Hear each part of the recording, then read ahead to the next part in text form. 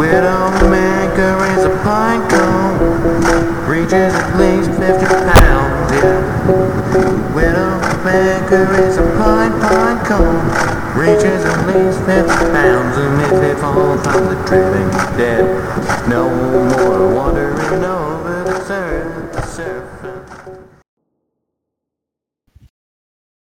Alright, hi there people, welcome back to the Nicholas Comics Q&A. That was Los Bichos with Good to Go.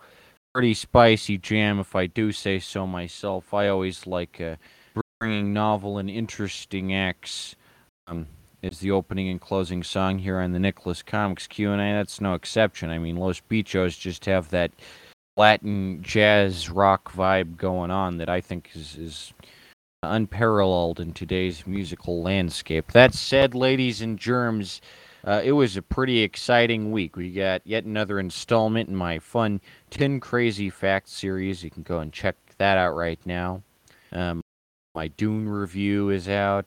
And, of course, still working on the Divine Tapestry. Currently I'm 23 pages in, so slow and steady, but you know what they say, slow and steady wins the race. Oh, yeah. A third album. That's right. 2021, I'm putting out like 3 albums. My discography is going to rival Pink Floyd's pretty soon. With just how on these tracks I am. And Epileptic Collectible is the name of the album. It's a real solid bangers. And there's some really cool songs on there. I like the Pinecone Doesn't Forget. That one's a jam. And you got Summer in the Desert. You got Escape from Chicken Prison. A lot of guitar on this, a lot more than on Bowling Green Miscreants. So if you're more into like acoustic blues and kind of a country sound, kind of a country rock sound, then I think in that case Epileptic Collectible is going to be for you. But if you like more party jams and more electronic, then BGM's for you. And if you like a lot more experimentation, then Rules for Thee is for you. But all in all, it's kind of a toss-up as to which album that came out this year is kind of the best. You know, they all appeal to different sensibilities, so I would say that's the case. Also, of course, still waiting to hear back from Nick Cage. I don't know if I... Oh, yeah, and my Insomnia review's out, so... Lots of cool videos coming out this month. They still have quite a few this month. And on December 31st, More on Medicine. Last episode of More on Medicine. For those of you who have been following the More on Medicine story so far, believe me, the finale of More on Medicine is going to leave you speechless. It's going to totally one-up every previous episode and bring it all into a coherent and interesting story. So check that out once that comes out. That said, I'm going to be giving away a free comic, as always, at the end of this Q&A if someone's on the voice chat. I used to set a limit like there have to be 3 people or 5 people or whatever, but at this point, free comics, Who doesn't want a free comic? I'm not going to, if someone takes time to come here and ask me some questions, have an interesting conversation, you bet I'm going to offer them the opportunity to win a free comic. So, yeah. Anywho, and the holiday sale is still going on. As always, I just need 3 orders here, and I can release that Donald Trump comic. It's a very interesting historical artifact. Played Donald Trump in 2012. That's the first year of Obama's second term, and a long way before Trump even said he wanted to run for president. So, it's really interesting, and I think getting 3 orders in here before the end of the month is doable. So if you want to see me in a phenomenal performance as Donald Trump, then now's your chance to see that. Otherwise, it'll stay hidden for quite a while longer, potentially like another year or something. I can only drop these golden treasures from the past so often, so this is quite the opportunity. From now until December 31st, every Nicholas comic and every VHS tape and everything is 25% off, so I'm practically losing money on this deal. So, just give it a try. Anywho, one really cringe thing that happened this week is that I was pulled into a group chat full of angry SpongeBob fans. One thing I'll never really get is that SpongeBob fans are so passionate. I mean, maybe not all SpongeBob fans, but these guys. I mean, they will just defend their SpongeBob cartoon to no end. Now, of course, SpongeBob is one of those really overrated shows. In fact, a lot of these SpongeBob fans said it was like the show of their generation, and like iconic. Which like SpongeBob's iconic for you. You must have like really low standards, but that's just sad. It makes me sad about the state of cartoons currently. Like SpongeBob is the bar you're trying to hit. Um, That's why I don't like Alex Bale anymore. You know, used to have some good videos like Pizza Time Pizza, like the one about Pixar. That one's pretty funny. Now I just make SpongeBob shit, and it's like you can't make this many videos about a cartoon as empty and lifeless and sterile as a fucking SpongeBob. It's like, hi, I'm fucking Squidward. I play the fucking clarinet. You're an idiot if you watch SpongeBob or enjoy SpongeBob. Nothing against you. You're just really stupid and you don't know what a good cartoon is. I press some of these cringy SpongeBob fans about, like, why do you like it? Sell me on this series. And they weren't able to. They were just like, well, it's a fun show. I turn my brain off when I watch it. It's for fun. I just sit there. I'm a catatonic vegetable, and I just watch every episode of SpongeBob, beginning to end. It's like, you know, I just can't imagine watching something and not thinking about it. That's just not how I consume stuff. I mean, I guess if you're like a stupid idiot, then maybe watching things and like not letting them sink in and not thinking about what you're watching, that might be that might be fun for you, I guess. But like, I mean, man, that must just be like pretty wild. I can't even begin to imagine what that must be like. And to think that some people think that I'm mentally ill. Meanwhile, we have these deranged SpongeBob lunatics going around and talking about how amazing this fucking cartoon about a sponge is. It's just like wild. I'm living in Bizarro land here. So yeah, death to the vile sponge. A plague upon all his fan base, and may blood rain down from the heavens unto SpongeBob, because he's just such a shitty character and such a crap cartoon. Terrible shit. I run up against this kind of adversity all the time. And these SpongeBob guys are like, hey, did you get bullied in school? And I'm like, yeah, it's a very common experience to get bullied in school. And they're like, I bet you got bullied because you didn't like SpongeBob and people bullied you. It's like, no. My bullies weren't that petty that they gave a shit that I didn't like SpongeBob. Like, no. These SpongeBob fans really think that like anyone who doesn't like SpongeBob is insane.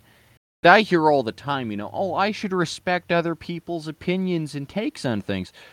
If they don't respect my opinion, why should I respect theirs? They come at me like, you must be fucking crazy because you don't like this cartoon that we like. And it's like, yeah, I'm not going to respect their opinion. They're fucking stupid. And they have the gall to tell me about my comics and, oh, your comics are bad. It's so cringe. It's so cringe. Apparently, one of these SpongeBob fanatics was all the way back in 2019. And I remember something about that in like 2019. There's a weird cult of like SpongeBob weirdos who were so upset that I was dunking on SpongeBob. They formed like this SpongeBob roleplay club where they pretend to be different SpongeBob characters. It's really weird. There's like a whole cult around this SpongeBob shit. And it's sad to see animation go down in quality so much. It's honestly just depressing, so I'm not going to dwell on that. That said, speaking of, recently, other news. The U.S. is now going to recognize Taiwan apart from China. You're probably wondering what my thoughts on this matter are. Now, I've never been to Taiwan, so I can't speak on how Taiwan is. But from the way I see it, Taiwan and Hong Kong should be considered separate countries from China. I don't even know why what China really wants to do with loser countries like these, because like they're so small, and like mainland China is where it's at, you know. So I don't even know why China would want Taiwan. First off, like they should just let Taiwan become its own thing, you know. But on the other hand, you know, I mean, I guess Hong Kong isn't an island, so that's a little more complex. But I mean, I don't even know what China wants to do with Taiwan, you know. Um, the racism that I see towards China is just mental. I guess because it's currently the strongest communist country in the world, and America still has a kind of Cold War stigma where we're very racist towards communist countries. Even like Cuba, we still dunk on Cuba nonstop, even though like Havana's cool as shit and they have all those 50s cars, man. If I could just visit Havana, that'd be the coolest shit. I'd like to go to Havana. You know, Cuba's the closest communist country. And yeah, I mean Cuba's just awesome. Um oh also I made this point in the last episode, but in Watchmen in the Watchmen universe, Vietnam becomes the 51st US state, and it just occurred to me the other day that like if that were to happen, the U.S. would have to change its name from the United States of America to the United States of America and Asia, because currently all the United States are in what people consider America. You know, Hawaii's technically an island chain, but it's close enough to America to qualify as like America. But Vietnam is in Asia, so you know we'd have to like change our name to the United States of America and Asia. It seems like Watchmen just keeps trying to one up itself in terms of like ridiculousness and like, oh, this timeline is so different from ours, bitch. You never expected the way that this timeline was gonna go. But the result is just really poorly written alternate history fiction, which is a shame because alternate history is an underrated subgenre of sci-fi, and when done really well, it can be done really well. But Watchmen doesn't do that.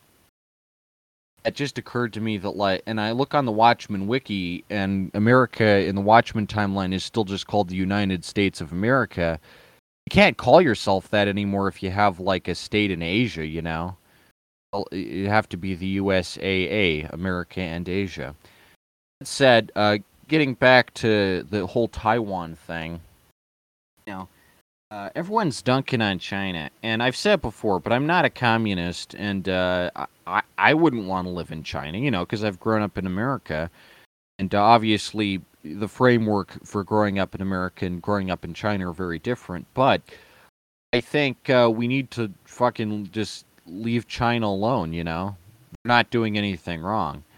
And to portray China as like this evil, terrifying monster country is one of the most racist things I've ever seen. When like actual countries like North Korea are out there and fucking like, you know, like freaking Iraq and stuff, you know. Um, China is small, but China's nothing. It's a communist country that functions at like peak efficiency, and you know, I hear all the time about like mass surveillance in China, and people tend to rag on this quite a bit. Mass surveillance in China.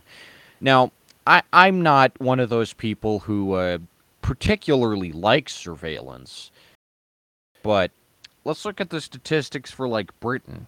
Because did you know that Britain is like the most heavily surveilled country in the Western world? Like second to China, I think. Let's see here, most surveilled countries. Because I think like Britain is paranoid to the point where it would just like, let's see, most surveilled cities in the world from the India Times here. Let's see. Yeah, London is in the cities with the most surveillance cameras per 1,000 inhabitants in 2021. You got two Indian cities, Hyderabad and Indore. A lot of Chinese, but then London is like in third place. So like that's just crazy, you know? Like London has the third most surveillance cameras per 1,000 people. That's wild. It has 73.3 surveillance cameras per 1,000 inhabitants. Now, you might just say that's because it's so tiny, and so it's going to have a lot of surveillance cameras packed in. But, like, that's still really worrying, because there's, other small European countries like Switzerland and Austria and stuff, and they don't show up on this list at all. It's like, yeah, there's like 12 cities, and London is the third most. So you can't really say, like, I hate mass surveillance, and say that you like Britain, and say that you don't like China, because, like, they're like, Beijing, it has less surveillance cameras than London. So I just find that kind of wild, that, like, people tend to let Britain off the hook for some of the most twisted shit. And it's honestly just disgusting to see. I one of the things I think a lot of people rag on China for is the globalist aspect. Like, people are still scared of the Red Menace coming out and taking over America. But let me tell you this, right? China doesn't want to, like, take over jack shit. Their borders have been stable for thousands of years. Like, for the most part, there's obviously the Hong Kong, Taiwan thing, but, like, China is a very stable country. It's landlocked. It never changes. China never changes where it is. So, believe me, China doesn't want to take over America. China just wants to be fucking China, and that's fine. Let countries be countries, That's what I say. And another argument I hear is, oh, they're not democratic. They have a president. I think they're a democracy. If they had a fucking prime minister, then I'd be like, no, they're not democratic. Because prime minister is another word for, like, figurehead. But they got a president, and he might not be democratically elected. But then again, Vladimir Putin isn't, and we consider Russia a democracy. I mean, I don't think it is a democracy, but, like, Vladimir Putin's a president. I'd probably consider modern-day Russia a democracy. The thing about democracies is, if you don't vote, then you don't win. So, like, if Vladimir Putin has an opponent and people don't vote for him, Vladimir Putin's going to win. That's just how it goes, There's the thing about how, like, Vladimir Putin suppresses his opponents. You just need a strong enough opponent. It could beat Vladimir Putin. I guess Vladimir Putin's just going to die eventually, but, like, I don't even think China's that bad. Like, China it's still communist, so it still retains that Cold War efficiency that made the Soviet Union such an intimidating force during the space race. And China now has a space agency, and they landed on the far side of the moon in 2019. So it's like they're progressing at such a rapid pace. And even if you don't like China, even if you don't like communism, if you don't respect China and you don't appreciate how fast China is moving, China is going to own America. I don't mean own it. I just mean it's going to, like, own it in, like, the cool sense. It's going to totally, like, outperform America. So it's in your best interest to understand that the Chinese system functions. It really does. It's very... It works. They are a functional fucking society. It's almost scary how well China functions. But they do, so make of that what you will. Now, as for Taiwan, I can't say that, like... And the other thing is, like, the globalist thing with China. That's not what China tries to do at all. They want sovereignty, They want to be an independent country with their own, like, culture and stuff. That's the opposite of globalism. They'd be globalists if they were trying to make France and Mexico and, like, Canada into China, but they're really not. They just want China for themselves because it's their country. They want to do what they want with China, and that's fine, Like, I guess, like, globalism as a concept, I can't entirely get behind because just from a practical standpoint, I think it's more efficient to have a bunch of little independently run countries than one big world government. Like, I think it'd be hard to manage the entire world just from one spot. And of course, there'd be a big argument over where the world headquarters should be located because there's no singular spot that, like, everyone could agree where it would be. So that just lead to, like, division. But I think it's possible to have a utopian society that still has, like, borders and set boundaries between regions and stuff. And I think that system ultimately leads to more diversity, which is nice. And, a distinction between different people. Not necessarily, xenophobia or anything, but just to say, like, oh, here's France, here's Mexico, You don't have to have, like, wars and shit, but you can just say, like, oh, cool, different countries, different places, Spice of life. It's what makes the world interesting. But I will say this. China's not globalist. Like, they'd be globalist if they tried to take over Vietnam like we did. But they really just respected Vietnam's sovereignty. They didn't try to invade Vietnam or anything. They provided foreign aid to Vietnam, which is admirable. Now, it could be argued that China was trying to turn Vietnam into kind of like what the Soviet Union was doing with the, Western Bloc. But I really think China just didn't want America taking over Vietnam. That's my personal theory, and kind of stand. I can't see, because in the end, Vietnam did become like a its own thing. It's not China. China's never said, like, we want to take over Vietnam. Maybe they try with Taiwan and Hong Kong because those places are more similar culturally to China. But I've never seen them try and take over like Vietnam, like we did.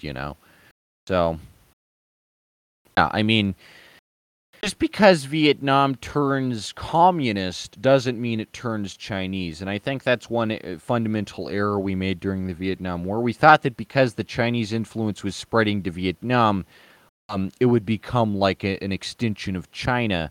But that's not the case at all. It's Vietnam. It's a separate country with its own separate stuff going on. And just because a country is communist doesn't mean that it's like a global collective with all the other communist countries. Like Cuba and the Soviet Union were two completely different countries, with like very different cultures and stances and stuff. They're communist, but they're not like a blob of like flesh, That's not. Communism and globalism are just not the same thing. And communism just says, in this one country we can empower the workers and disenfranchise the bourgeoisie and whatnot. Globalism is like, let's turn the entire freaking planet into one big country with one, And I don't think that's such a good idea.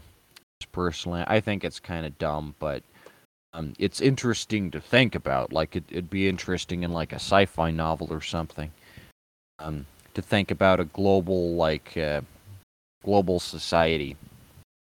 Oddly enough, that's not explored much in science fiction. I can't really think about any sci-fi novel where like the world is just like one singular entity.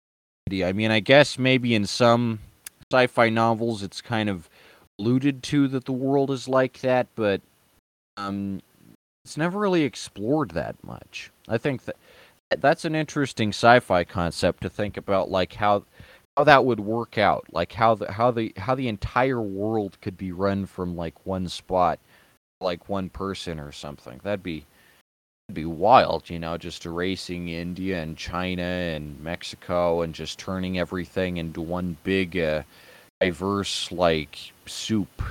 That'd be kind of weird. I don't think it would work out because like people like forming small insular groups. It's just kind of human nature. So I feel like even if there was a global society, like some people would try and form like a collective identity off the specific spot where they live, because obviously like the environment of America is very different from the environment of Asia and so on. So I don't know if globalism would ever really work. I guess if it's like globalism light, where you just kind of make the borders easier to cross and stuff. That's admirable. I mean, trade is always good, you know. Um, thing about China though is they're not globalists; they're just communist, and not even pro-communist. I just think it's stupid to be racist towards China, and to think that I get called a racist for like just drawing a comic about Vietnam, whereas meanwhile these like everyone's shitting on China just like nonstop, and nobody sees this as, oh, it's a bit of anti-Asian stigma going on here, you know? Like, don't you think that like dunking on China is just like really racist? Like dunking on North Korea, that's fine. They're insane up there. They're completely wackadoodle. But that's because they're fascist. They're not communist. But China is fine. You know, it's a decently run country. I remember when EMC from Unpsych wrote the George Orwell article, and I was talking about how George Orwell fought in like colonial India, and I thought he had fought in Africa, maybe Africa and India, but he just fought in India. And EMC thought it was really funny to be like, "Oh, you don't know the difference between Africa and India." And it's like, no, I just don't pay attention to where George Orwell does his colonialism shit because I'm not that interested in his life. But the when EMC wrote the article for George Orwell, he initially said like, Nicholas blames George Orwell for taking part in British colonialism in Burma. By the same logic, he would blame Vietnam War vets for the Vietnam War. And it's like, shit, yes, I would. Who else would you blame for the Vietnam War other than the people who fought in it? Like, you can always make the argument that, like, oh, George Orwell isn't responsible for the atrocities he committed. It was Queen Victoria's fault. I guess it was the king at that, whatever king was before Elizabeth. Or you can make the argument that, like, oh, those Vietnam War vets, that wasn't their fault. They were drafted and had to do it because Nixon told them to.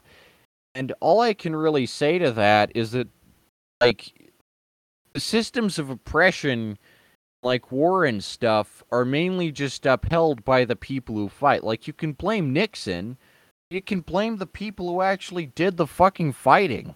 Like, I'm gonna blame them some. Some of the responsibility is on them for being such naive, gullible dumbasses and going to fight in a war that, like, nobody did any research on.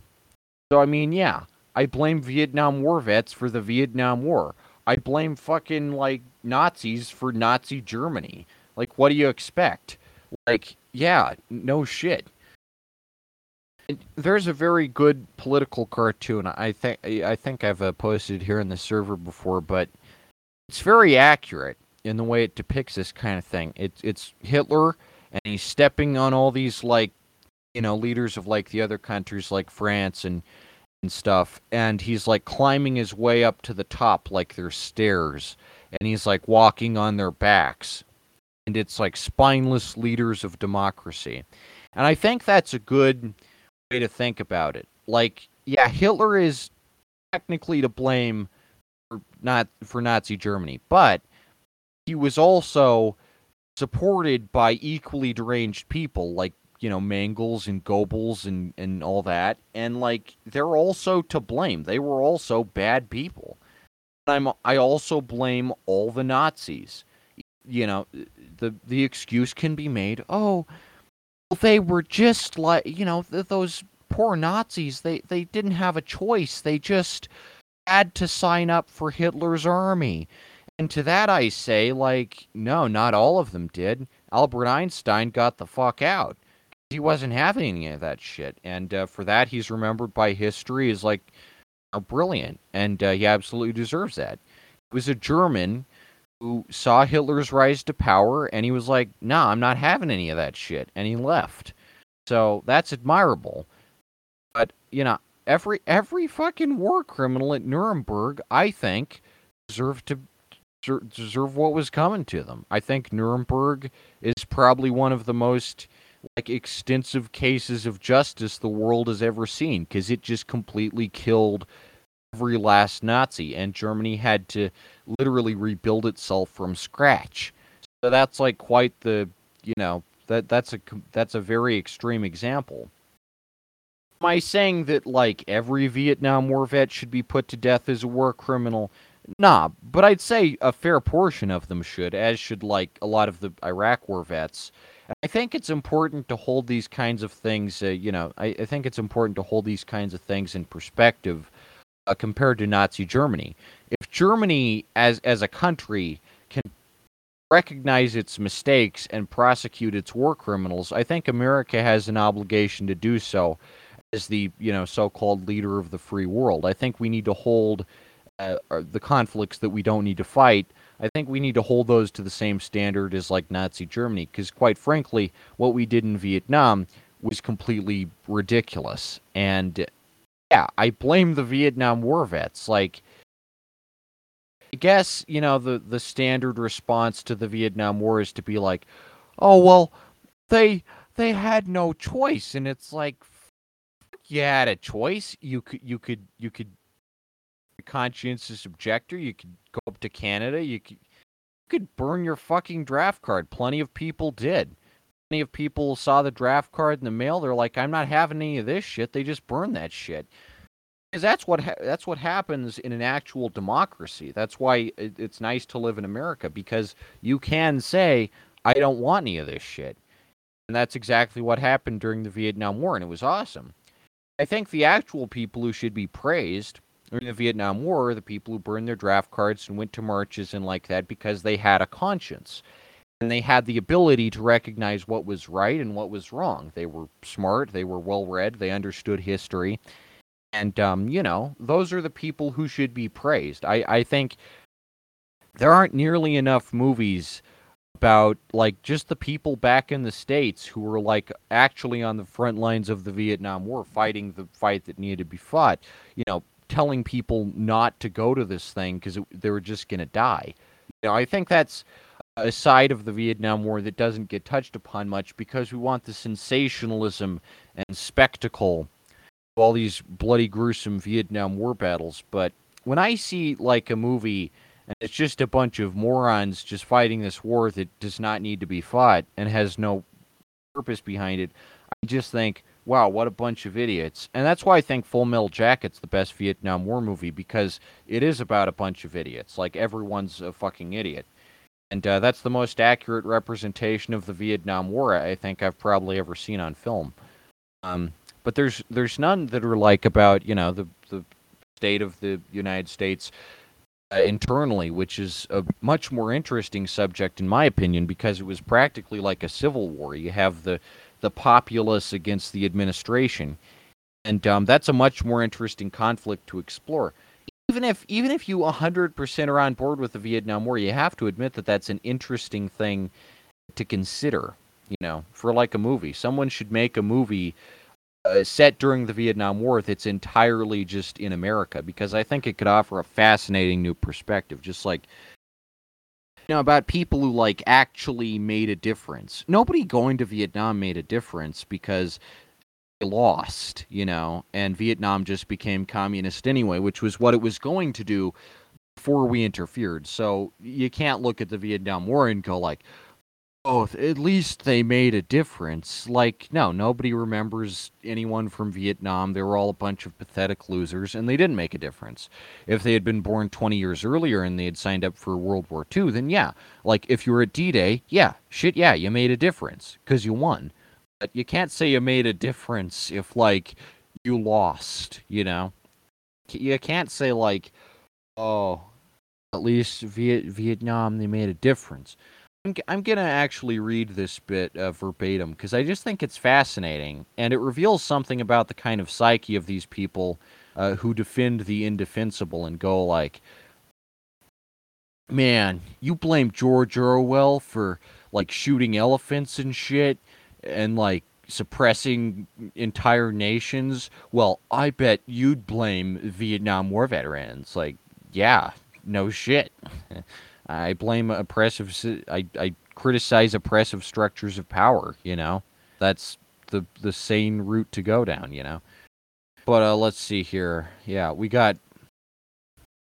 I really I edited this article, but the original version. Thank gosh, I like Wikisoft, Rick, because you can look at the original older versions. Nicholas also believes George Orwell murdered black people, which he later modified to brown people when it was pointed out to him that Burmese people are not black. You know that there's some immigration between India and Africa, right? Not that stupid, but like again, God, this critique of my critique of George Orwell is simping so fucking hard for George Orwell. It's just wild. It's like the SpongeBob fans. I think George Orwell and SpongeBob both appeal to like naive idiots, and that like you can read 1984 and it'll just pass through one ear and out the other. Much like SpongeBob, they're both really stupid sources of entertainment. Regardless, and despite no evidence that Orwell personally murdered brown people, yeah, he might not have personally murdered any, but like he killed an elephant, and elephants are nice, and I like elephants, so like I think that's as bad. But also, he's got the essay. In addition to shooting an elephant, he's got the essay "A Hanging," right? And that's about him going to the gallows and just watching a fucking like Indian guy getting fucking hanged, and he's there, and he doesn't like say anything about it. He's just like, I'm in the fucking British Imperial Police. I can't say anything about this. It's so bad. Like, and it just goes to show like what a fucking hypocrite and a liar George Orwell is, because he's so good at like washing his hands clean of this shit.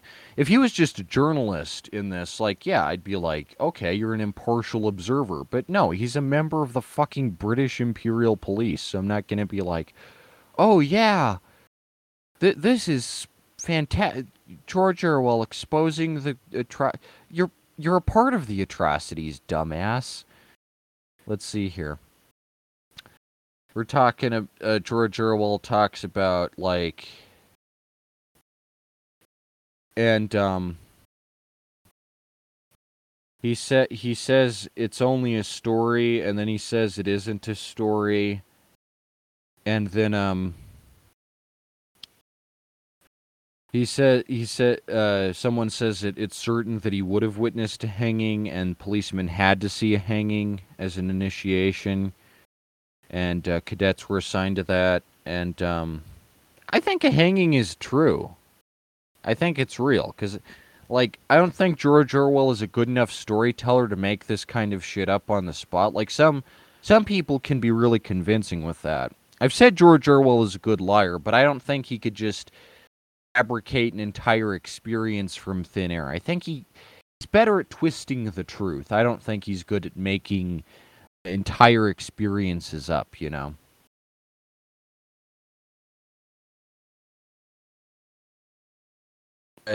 Going on with this critique of my critique of George Orwell, Nicholas believes Orwell's service to British colonialism as a police officer in Burma makes him complicit in the suffering of brown people. Yeah, no shit. But then it goes on to say, this is not dissimilar from Orwell's own retrospective. Note that it's a retrospective and not just basic fucking human decency. Like, if Orwell had a conscience and a moral compass, he never would have signed up for this shit to begin with. You know, I mean, I get that you learn gradually, but like if you're a war criminal at age 20 and then when you're 50 you're like, dang, I guess I shouldn't have been a war criminal. You know, I mean, it takes a special kind of sociopathy to be that flippant about like your fucking participation in like the fucking Burmese Imperial Police. Holy shit. He's like a stormtrooper, you know. Let's see here. I had already made up my... we got a quote from Orwell here. God, he's such a smug bastard.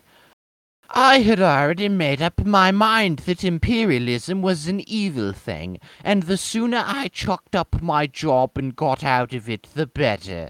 Theoretically and secretly, of course, I was all for the Burmese, and all against their oppressors, the British.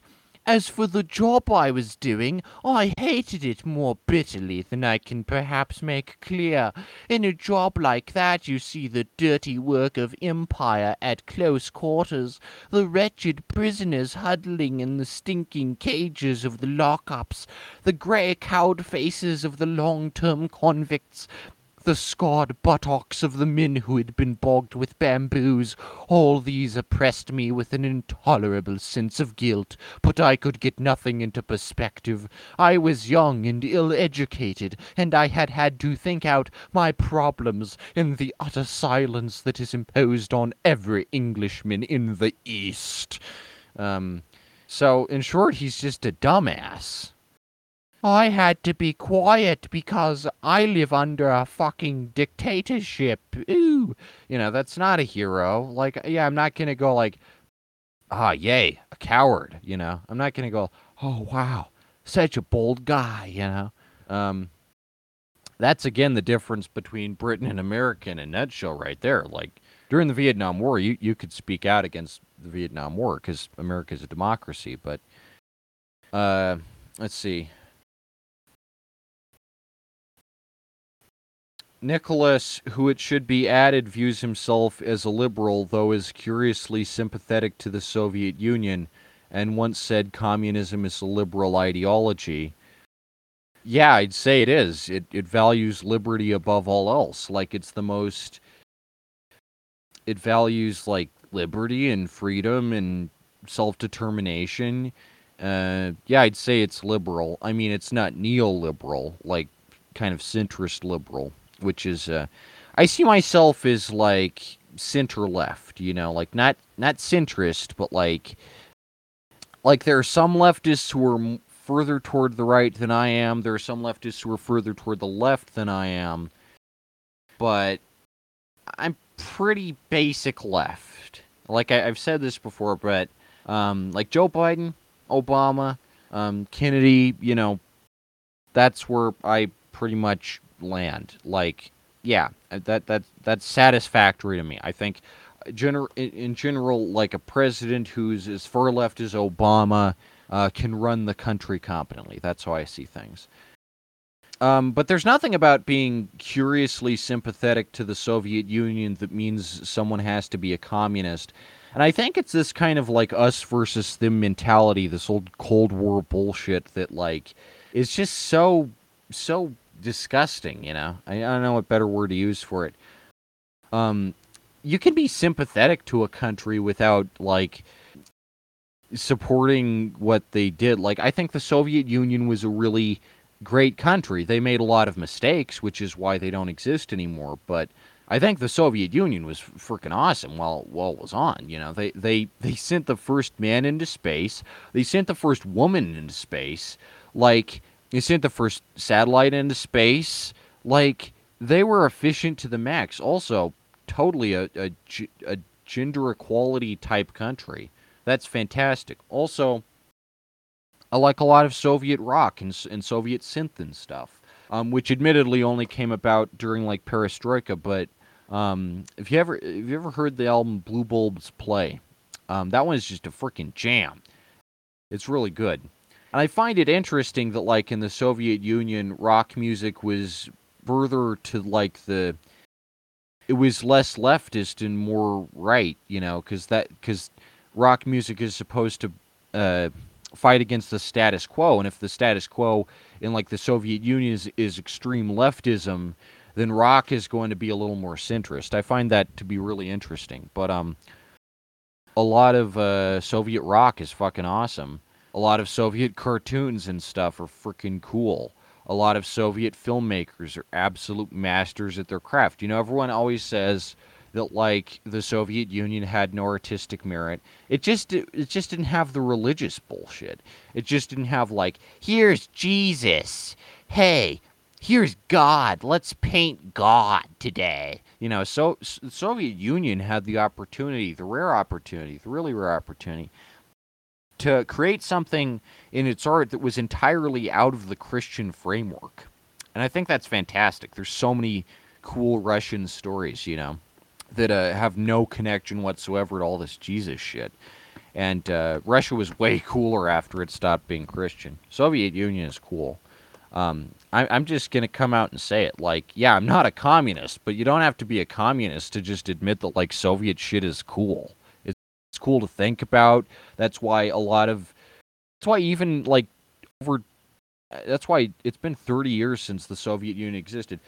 30 years after the Soviet Union existed, we're still obsessed with, like, this giant superpower that was so fantastically efficient that it was able to send, like, the first guy into space way before we could, and we were so threatened by it. You know, that's why there's Soviets that's why nobody thinks of Russia as like the Russian Federation. People think of Russia, they think of Stalin.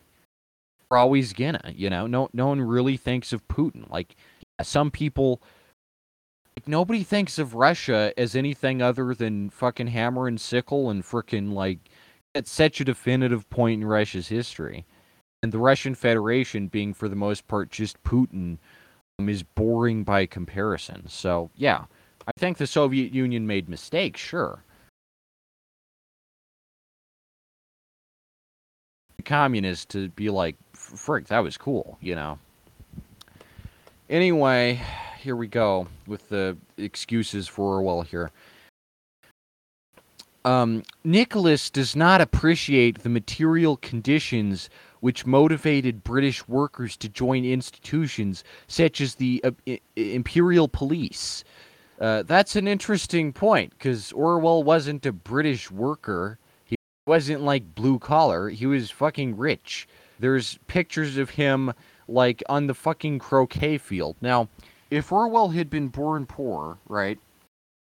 If he had been born poor and he was forced into it because it was the only way he could make a decent living, is to go and go to Burma, and he was so poor, but he wasn't poor. He was not like, he was a moocher. He was fake poor. He was like the freaking, like, hipsters who go slumming and shit. That's what he was. He was that, but for his day. He pretended to be poor, but he was so freaking rich. There's photos of him when he's really young. He's, like, out on this giant fucking croquet lawn, which, you know, if you know anything about early 20th century Britain, it's like it was cramped as hell. So to have a fucking lawn, like, that's a privilege, you know? You see him, like, on this giant fucking estate. He was rich as hell. And he has this one story, which I find really funny, is that he pretended to be a hobo one time. And he goes to the hobo camp, you know, like in the middle of London, and he's like, "Hey, can I have some bread, please? I'm so hungry." And the main hobo is like, "Yeah, this is fake as fuck, and we actually have to give bread to the actual hobos." And he's like, "I'm a hobo, sir. I'm George Orwell, and I'm the poor little boy. Oh, please, sir, give me some bread, please." And, like, the absolute gall of this man, just to go down to the frickin' homeless shelter and demand that they cater to him because he's making believe that he's some kind of, like, ragged bum. It's just a whole new level of, like, cringe. Yeah, I call Orwell cringe. I don't treat him any differently than I do anyone today. I don't give a shit that he's a historical figure. He's fucking cringe. The critique goes on. Nicholas does not appreciate how remarkable Orwell's denunciation of British colonialism was, considering the ideological pressures and material conditions at the time. Yeah, maybe in Britain nobody denounced British colonialism, but, like, you ever think that, like, maybe America did? Like, you ever think that maybe America didn't like Britain getting all their fingers in the fucking pie? Or, like, what about Gandhi, you know? Because he was actually the one being oppressed, you know? Like, you know, when it comes to, like, between Orwell denouncing British colonialism while taking part in it and, like, Gandhi denouncing British colonialism while fighting against it, I think Gandhi is kind of, you know, more reputable source on that than Orwell. Just a thought, you know, like, yeah, maybe among the British fucking imperial police, nobody thought twice about it, and Orwell barely thinks twice about it. But like, the entire world isn't Britain, believe it or not, and plenty of people during the British Empire were like, "This shit is stupid." Plenty of Americans, I'm sure. You go back to America in 1920, I'm sure they dumped on Britain. There's no way, no, but nobody didn't. It was stupid. Um, Given this blind spot in perspective, one wonders how much hatred Nicholas would have for Vietnam vets who came out against the war, like Ron Kovic. Let me look up this Ron Kovic guy, because I personally don't search out war criminals, but like, see this Ron Kovic guy, because to me, you know, if you go to Vietnam and then you have to deal with the horrors of Vietnam and, you know, all the battles and shit, and then you come back and write about, oh my God, it was so bad. That just seems like, you know, like you're whining about something you went through. But everyone knew it was bad. Like, you knew that when you went over to Vietnam, you're probably gonna die. So don't go over there, you know, then you won't have to make a cringy memoir about, oh man, it was the jungles of fucking Nam, and we were surrounded by the Viet Cong. And yeah, guess why you're surrounded by the Viet Cong? Because you're fucking invaders and they don't want you there. Get the fuck out, you know? But, yeah, this guy's in a wheelchair. Classic Vietnam War vet shit, you know. Oh, I'm in a wheelchair. You're in a wheelchair because you went to an active fucking war zone. No shit, you know? Oh, he's the author of Born on the 4th of July. Yeah, cringe. Cringe movie. It's not the best Vietnam War movie. It's like Platoon. It's like Platoon levels. Didn't Oliver Stone also do Platoon? Yeah. So I mean, yeah, I mean, there's some good Oliver Stone movies. I've seen The Doors is good. I've seen the Ben Stiller Show sketch Oliver Stone Land, but like Born on the 4th of July, nah, no thanks, you know. That's dumb. It's not a good movie. And you know, I think part of it is that like give way too much credit to like, oh, Ron Cope, like, yeah, there are Vietnam vets who came out against the war, and then there are just people who never went to Vietnam because they didn't want to actively oppress anyone, and you know, didn't engage in that kind of thing. And personally, I just, yeah, I like those people more because it seems like they have a basic fucking standard of decency. Like, you'd have to be really stupid to go over to Vietnam thinking that like you were making a difference or something. So yeah, I think Vietnam War vets are fucking stupid. And that's just how I see it, you know. You have to be really stupid to go over to Vietnam and think like, "Oh, such a noble cause." You know, like it's stupid. Um This is because Nicholas's criticism is akin to holding enlisted American soldiers personally accountable for the Vietnam War instead of the ruling class. It's not just akin to that. That is the argument I make, kind of, because, like, Nixon is only one guy, you know? He can't fight the Vietnam War on his own. So if nobody went over to Vietnam, the Vietnam War, the giant atrocity and clusterfuck that it was, wouldn't have happened. So yeah, I do hold the pawns that Nixon used personally accountable, because you can't exactly have a war if nobody fights it, and a bunch of morons did fight it, and that's how we got to the mess that was the Vietnam War. The same way I hold Nazis personally accountable.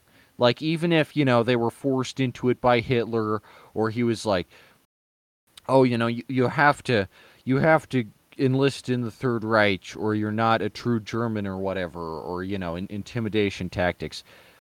If I was in Nazi Germany and I had to choose between either dying or becoming a Nazi, I'd just die. Because, like, at that point, you either, like, live long enough to see Nuremberg, and then, you know, like, you're Nazi, and then you go straight to Nuremberg, and you have to face up for what you did and the horrible things you helped, like, engage in, or you die with integrity, which is probably a preferable option if getting out of Germany isn't an option. Just like, you know, there's such a thing as when it's time to quit, and becoming a Nazi or dying is probably, you know, I'd choose just to die, because I wouldn't feel responsible for the pressure that Germany was putting on me. You know, just a thought. Like, if you have a conscience, that's probably what one should, because you die anyway at Nuremberg. You know, but lots of Germans didn't die, and you know, because some Germans didn't, they weren't Nazis, and that's how Germany rebuilt itself, because there were still some Germans who were, like, not in with Hitler's shit. And once the war was over, they rebuilt Germany from the ground up, and today it's one of the most productive countries. But I mean, that's just such a bad argument. Like, oh, we should only hold Hitler responsible for the shit that went down Nazi. No, we should hold the people who supported this crazy man responsible. And of course, during Vietnam, it wasn't even like either you die or you become a Nazi. It was like you might serve a little jail time, and then Jimmy Carter will pardon you in like 8 years, which, it's just like 8 years of jail time. Like, yeah, I'd rather spend 8 years in jail and retain my integrity than, like, die in Vietnam. Yeah, like, no shit. Anyway, Nicholas also uses the incident described within Shooting an Elephant as evidence of Orwell's sadism. However, Nicholas has never fully read it. Spoiler alert, I have. I don't like reading Orwell's shit because it's fucking insipid, but I was forced to in school. I was forced to read it. Nicholas has never fully read it, and so did not read the most crucial details of that event. That being that, oh, the elephant is on a rampage. I don't give a shit. You tranquilize it. You mean to tell me that they didn't have tranquilizers back then? You know, just a little dart you can blow at it and kind of subdue it? Because that's the option that any, you know, decent person would take. You don't shoot a fucking elephant. They're an endangered species, you piece of shit. Like, goddamn. I don't give a shit if this elephant was killing people or trampling people. Not okay to kill elephants. The same way it's not okay to kill Harambe, you know? Because he's an animal. And this elephant's just an animal. It might kill people. Like, yeah, no shit. It's probably sick of all these fucking Brits, you know, invading its homeland. But you just rope it up and restrain it until it calms down. That's all you gotta do. Like, don't kill elephants. That's not a cool move, man, you know? Stop killing wild animals, you know? Not cool. Explaining to Nicholas that the elephant had already killed someone and would likely kill more had it not been shot has proven fruitless. Like, I don't give a shit. It's a wild animal. You know, the difference between wild animals and people, and, like, more advanced species like chickens and monkeys and stuff, you know, the difference between, like, an elephant and, like, more advanced species is that an elephant really can't, like, get control of itself when it's in that kind of state, when it's going into must, you know, the sexual frustration period, which Orwell describes. And the thing about people is that, you know, we have self-control. We have the ability to control ourselves. And I think part of George Orwell's big ideology, part of the reason I find his work so insulting, is because they completely strip that element of self-determination from the characters. In George Orwell's eyes, societies can just rewrite entire chunks of history. They can just do anything and get away with anything, which they really can't. Humanity always figures out what's wrong and what's right in the end. And when justice comes, when Nuremberg happens, you're going to be held accountable for your shit. So, like, I just find it kind of funny that, like, yeah, it's okay to kill an elephant, but the British people suppressing Indian, they have no self-control. We can't hold them accountable. Like, one is a wild animal that has no... It's just following its instincts. And on the other, we have people who have consciences and minds, but they're not using them. They're just a bunch of dumbasses. And so, like, I think George Orwell... that's kind of an interesting subtext when you think about it.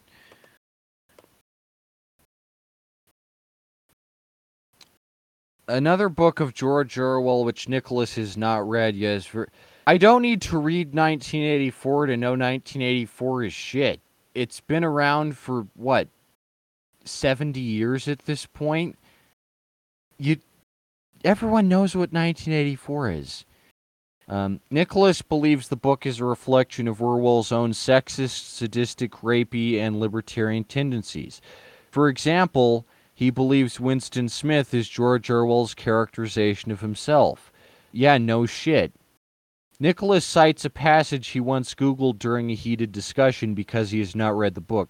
Actually, I did read this part, because it's in, like, the first 3 chapters or something. I made it in, like, 5 chapters before I realized it was just going to be a bunch of shit, but I did read this part. This guy doesn't think I've read it, but I actually did read this part, and it made me sick. Let me read it to you in full here. It was even possible at moments to switch one's hatred this way or that by a voluntary act, suddenly by the sort of violent effort with which one wrenches one's head away from the pillow in a nightmare. Winston succeeded in transferring his hatred from the face on the screen to the dark-haired girl behind him. Vivid, beautiful hallucinations flashed through his mind. He would flog her to death with a rubber truncheon. He would tie her naked to a stake and shoot her full of arrows like Saint Sebastian. He would ravish her and cut her throat at the moment of climax. Better than before, moreover, he realized why it was that he hated her. He hated her because she was young and pretty and sexless. Because he wanted to go to bed with her and would never do so, because round her sweet, supple waist, which seemed to ask you to encircle it with your arm, there was only the odious scarlet sash, aggressive symbol of chastity. I just don't know how someone could read all this incel shit and go, oh yeah, that's excusable. Like, Winston Smith is not an anti-hero or something. He's supposed to be the character the reader connects with, because he's like the only character in this oppressive society who rebels against the oppressive society. But the problem is that he's rebelling against a communist society. He's a fucking ANCAP, like Dagny Taggart. And the other problem is that he is like a giant fucking misogynist. Like, yeah, no shit. I'm going to read this and assume that this guy is creepy as fuck. Also, obviously, the scarlet sash that this girl has around her waist, it's red, because it's a communist country. And what Orwell is talking about here, and you'd have to be fucking insane not to get this, is that in the Soviet Union, women were treated as equals. And Orwell doesn't like that, because he thinks women are only for sex and making babies. And I guess, like, in 1984, there's it's that, like, sex just for pleasure is bad, and sex for having babies is good or something, which is just not how the Soviet Union was. In the Soviet Union, I guess they encouraged procreation, but you could have sex. You just had to be respectful to women, like pornography was banned and stuff. And that's a whole separate thing in itself on whether, pornography is empowering or not empowering. But the Soviet Union wasn't like sexless. You could have sex. You just treated women as like equals. And they absolutely were. They dominated the factories, they dominated companies. Soviet women are freaking badass. I look at this first woman to go to space. She's cool as frick. And we didn't get a woman in space until like the 80s, just like, Solo. Or like one of the space shuttle missions was run by a woman, but they sent a woman solo into space, 1963. That is wild. Valentina Tereshkova. She's so cool.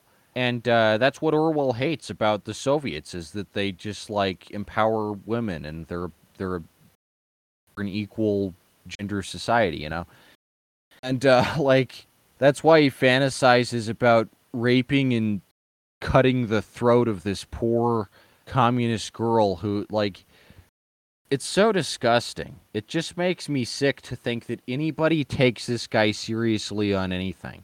Like, it's just wild. And that someone would be so upset about me calling this out is like, this is fucking creepy. That like they'd write this whole rebuttal on the Nicholas Comics Wiki and try and own me and prove that, Orwell doesn't really mean this. Like, I'm not even an advocate of like political correctness. Like, if there's a comedy from the 80s and there's something offensive in it, I'll let that go. I don't think anything is problematic enough to get canceled or woke or anything. But this is just lurid, like, disgusting rape shit. Like, this is so blatantly disgusting that like how do you like defend this shit? And it's not just that like, it's so deep, like Cannibal Holocaust, that's a deep movie. There's so many layers to it, and there's a lot of ethical debate over whether what happens in it is morally justified or not. There is a rape scene in that. But I think there is a difference between critiquing sexual assault like Cannibal Holocaust does. That's just an actress, and it's actively calling out that behavior. There's a difference between that and I've made the point that the rape scene in Reanimator is not justified because it comes out of nowhere. It's an adaptation of a story which didn't originally have the rape scene, so it has no reason to be in there. It's just focusing on this act of sexual assault for no reason other than to have it in there. I think it's justified in Reanimator. There are some cases in which a scene of sexual assault can be justified contextually. But in 1984, it's not, because Winston's supposed to be the good guy. That's like ridiculous. That's like if in Cannibal Holocaust, the documentary crew were presented as the good guys. That'd be so stupid. But against all odds, people defend 1984. It's ridiculous that people defend this shit. And again, it's not a political correctness thing. It's just like a basic fucking decency, like it's just, you can't be a decent person and defend this shit. I think when this moron says that I haven't read 1984, yeah, I haven't read all of it. But I think part of the problem is that a lot of people never even go as far as to read the first few chapters. They're just like, oh, this book is anti-authoritarian? Well, that's good enough for me. I don't like authoritarianism, so this is automatically a masterpiece. And that's the problem. If you don't understand that there's communist authoritarianism and like fascist authoritarianism, and 1984 is only about the communist type, then you start to realize that like it's not just about authoritarianism, it's about communism. Ingsoc is the Soviet Union. Big Brother is Stalin. You would need to be really stupid not to see this. And, like, because Ingsoc does not display the characteristics of a fascist regime. It's not right-wing. And the other two countries, Eurasia and East Asia, are also not, they're not, like, they're not fascist either. They're all communist. What George Orwell is doing is presenting a futuristic scenario where the entire world goes communist and trying to prove, despite evidence to the contrary, that a communist world would, by necessity, be this vile war zone full of just constant, nonstop conflict. Even though the Soviet Union and China are like two of the most stable countries in history. Let's see here. God, these critiques are just so basic. Basic shit. It has been explained to Nicholas several times that the characters of 1984 live in a sexually repressive society, and the link between sexual repression and sexual violence is well established. I mean, I guess if you're just a disgusting, horny pig, and your society encourages women to, like, report sexual harassment and stuff. Like, if you were in a Soviet factory and you went up to a female coworker and, like, groped her on the ass, she could report you to the factory owner or whatever, and you'd be held accountable for your action. I guess that's what qualifies as, like, sexual repression here. You're not sexually repressed. You're just a creepy misogynist. That's all. Fuck. It's not that hard to get. Orwell makes this connection clear in the text, which shows an awareness that might not be present if Winston was indeed just George Orwell. It has also been pointed out to Nicholas that Winston does not actually harm the woman, and that Nicholas therefore engages in the sort of thought policing of a fictional character, no less, that Orwell considered dangerous. First off, I don't give a shit what Orwell considered dangerous because he lives in schizophrenia land. But yeah, if a person thinks about rape this often and looks at some girl who's just minding her own goddamn business and thinks, ooh, I'd like to slit her throat, then yeah, that's a concerning thought to have, and you should go get some mental help, you know? Like, yeah, no shit. It's good to thought police. It's good to, like, yeah, no shit. Thoughts can lead to actions. Like, that's well known. If you think about something and you fixate on it for long enough, you could do it.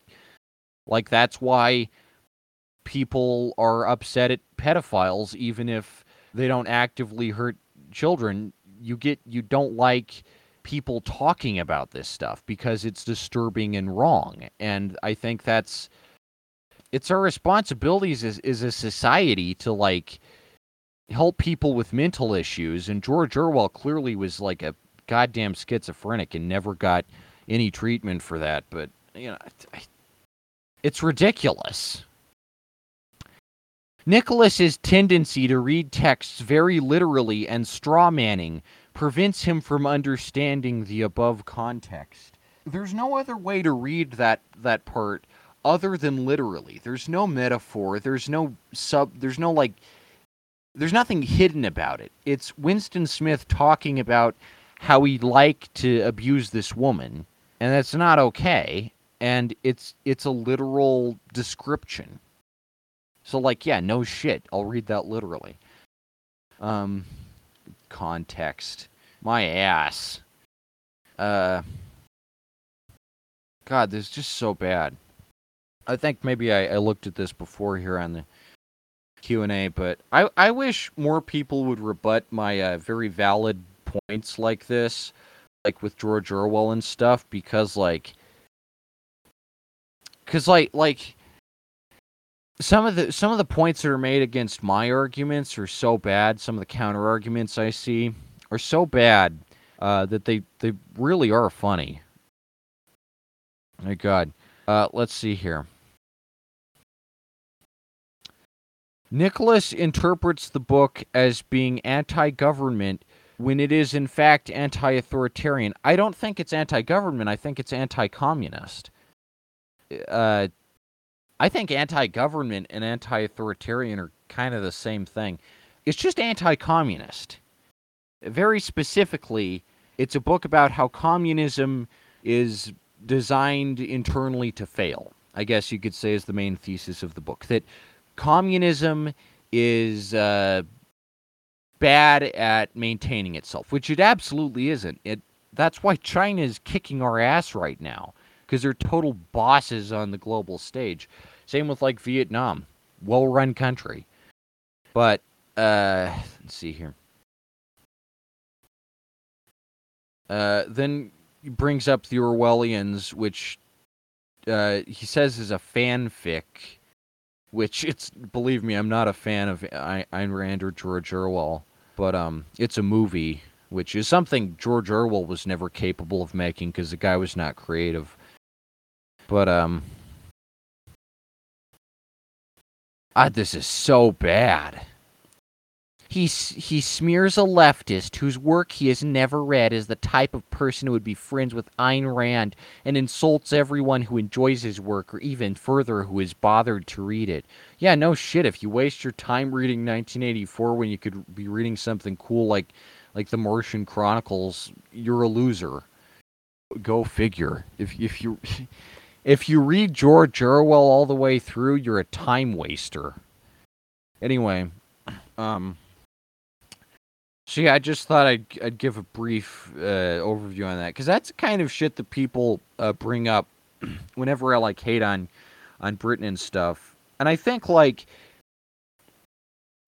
people might look at my defense of communism, which is that it's crazy efficient and it can outcompete America, which is why the Soviet Union was a legitimate threat to America, and why the Cold War happened is because the Soviet Union was completely kicking our ass. And I'm not a communist sympathizer. I just think that you need to, you actually need to appreciate that communism is efficient. I'm not even saying that a society needs to be 100% efficient, but communism is that. So a communist country will be able to get way more done than any other type country, because everyone is aligned towards the same goals, and there's no internal conflict. Everyone is just on track to get shit done. And, I think the caricature that America drew of the Cold War, or of the Soviet Union during the Cold War, is in direct conflict with itself, in that we painted the Soviets both as bumbling idiots and as a legitimate threat. They can't be both. They're either incompetent or dangerously competent. And we had to discredit them and be like, those Soviets are so poor, and they have nothing but beans to eat, and they suck, and they're so bad at running themselves. But at the same time, we had to be like, holy shit, these commies are coming for us. They're going to totally obliterate us, wipe us off the fucking map. So you can't exactly say that the Soviet Union is like both at the same time. And in actuality, the Soviet Union was only one of those. They were not incompetent. The living standard in the Soviet Union was like excellent. And sure, they didn't have as much freedom of speech as America. And, they didn't like dissent, because communism naturally doesn't want people speaking out against it or anything. So I wouldn't want to live in the Soviet Union. I like free speech, but I'm an American, so I can defend communism if I want. Not as like an active participant in it, but just as like a neutral observer. I don't give a shit how Russia or China run. I don't give a shit how Cuba or Vietnam are run. I don't care if a country's communist. I'm not that petty, And I don't assume that they're trying to invade America. They just want to be their own country, their own thing, But, yeah, anyway. So, I'm not gonna, it's just a really stupid argument that, I'm sick of hearing, but, yeah, George Orwell, in his book, Ingsoc, is, so poorly run that, everything's falling apart oh no, the infrastructure is so shitty and everyone is living in squalor. And you go back to the Soviet Union and they were so bureaucratic. Everything was so compartmentalized. They kept track of everyone and everything. It was so efficient, you know. It was not. Again, I'm not saying efficiency equals like the best possible standard of living, but they were efficient. They were an incredibly efficient country. So, and a lot of people might compare what I'm saying here to like the old argument that, oh, Mussolini could get the trains running on time, which really he couldn't, because fascist countries don't run efficiently. Nazi Germany was like so bad at supplies and shit, and so many more people starved in Nazi Germany than in the Soviet Union, which doesn't get brought up that much. But when you don't have any food coming in, and you're using all your land to build bombs and guns and shit instead of crops, you're not going to be a productive, efficient society. And like Nazi Germany, terrible fucking standard of living. Nobody had a fun time in Nazi Germany.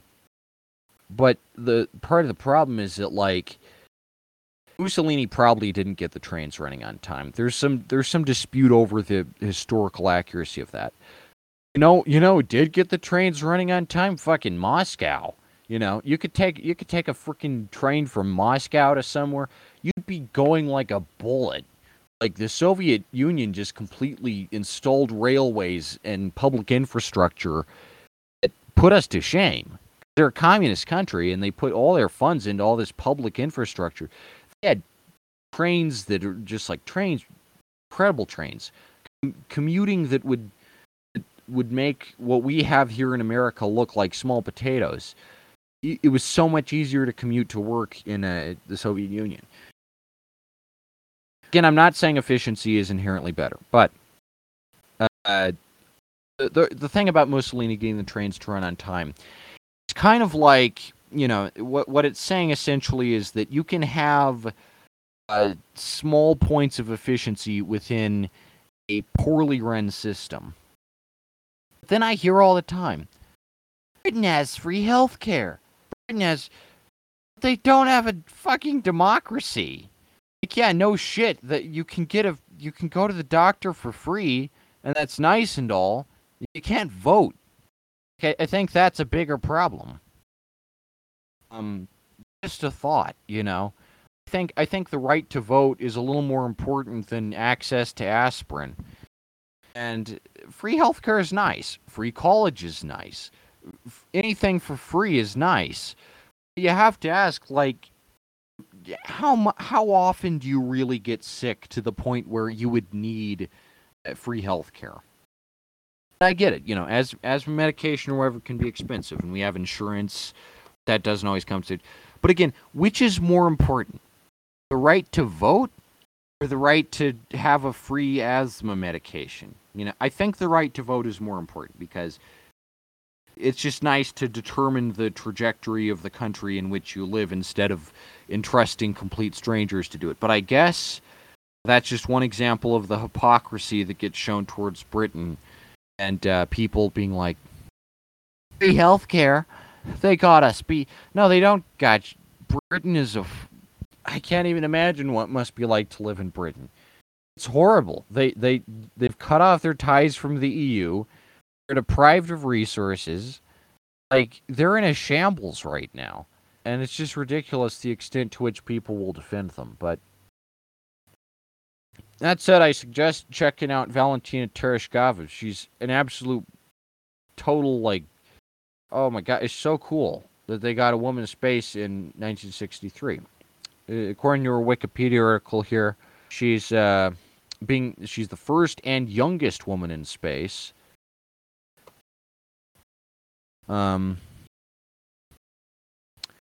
She was I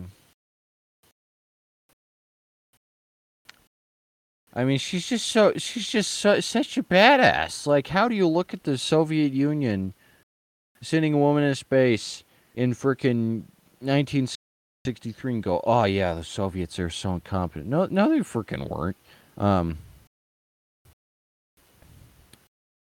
Let's see here.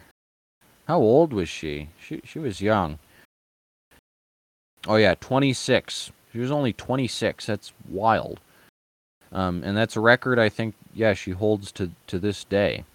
Anyway, so yeah, cosmonauts totally did cool shit that America didn't do. Anyway, so it's 4:23. We got about a half hour left. I think I'm gonna read one of the articles that my haters on Reddit provide me with. I haven't read any of them except a couple episodes back.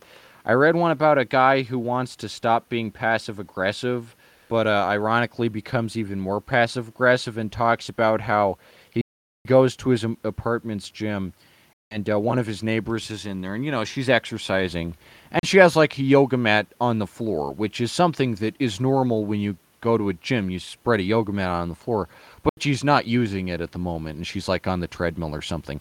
And this guy is such an immature man-child that he can't just like go somewhere else for a while until she's done, or like just not exercise that day. But he has to go in there and be a condescending weirdo to her and be like, "Hey, why do you have your yoga mat out if you're not using it?" And that was pretty funny. So I'm gonna look at another one of these articles here because I find this kind of self-help bullshit really fascinating. I think it's interesting to live in the age where everyone is self-diagnosing themselves with all these mental illnesses because like you get crazy shit where everyone thinks they're a psychiatrist and they've unraveled the intricacies of the human brain and whatever.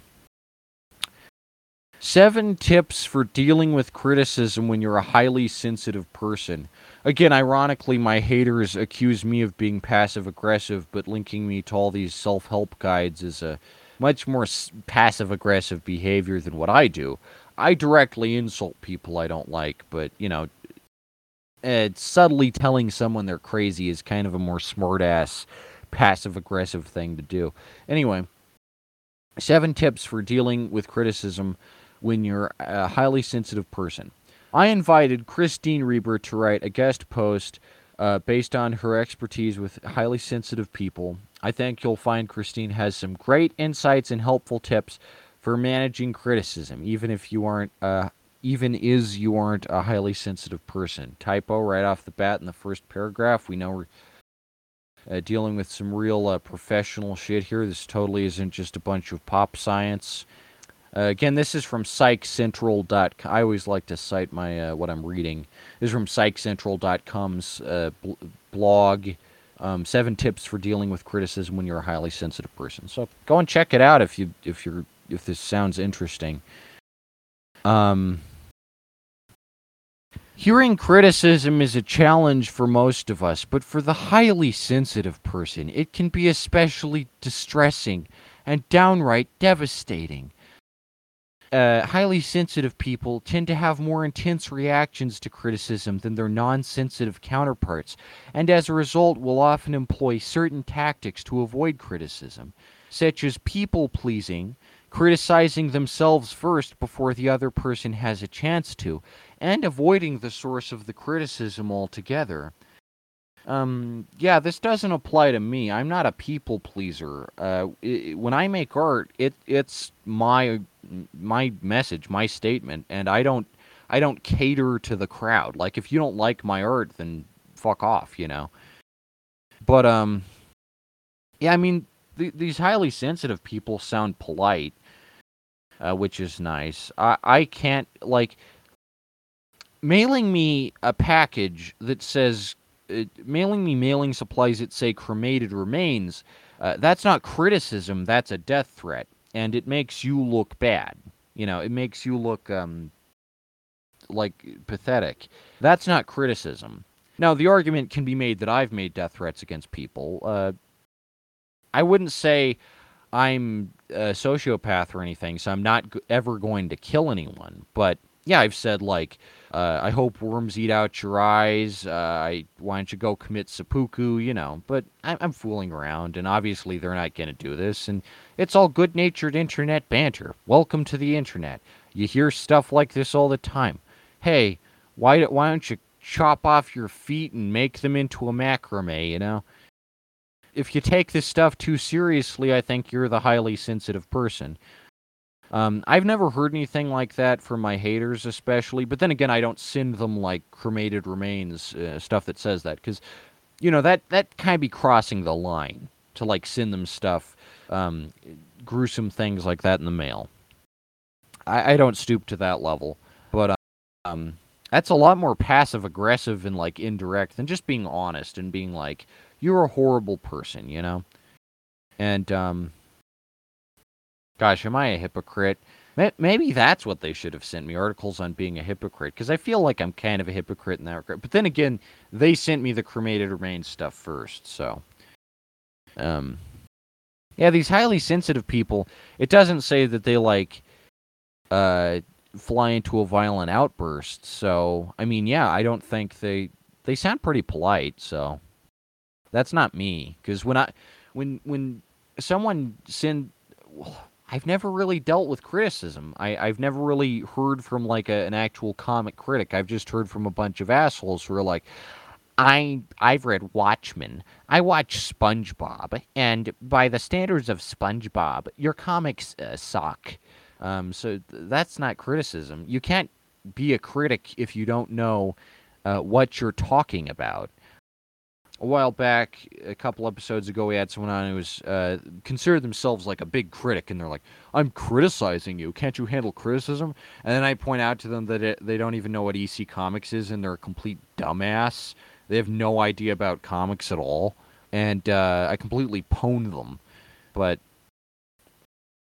I mean, not everyone's a critic, and that's okay. Not everyone is cut out to think analytically. Like SpongeBob fans definitely aren't. Every SpongeBob fan is a fucking idiot, but that's okay. There are idiots in the world. But what bothers me is when stupid people overestimate their capacity to give nuanced explanations of things. And that's what bothers me. And I'm fine with criticism. You can talk all day about college buddies with me. You can talk about what you like about it. You can talk about what you don't like. But if you don't know what the fuck college buddies is, then just go away. Because you're not interesting to talk to. Anyway.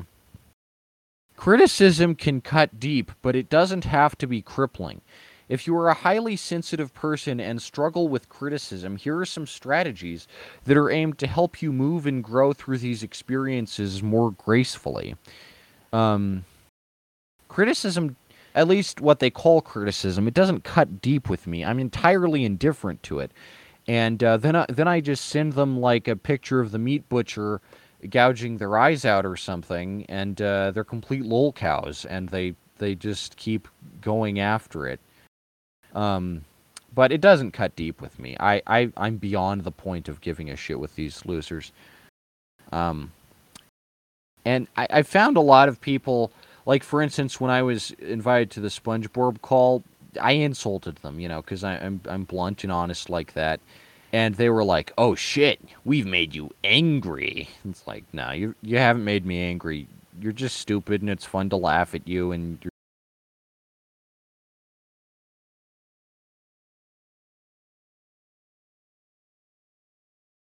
stupid. Determine if the criticism is constructive or destructive.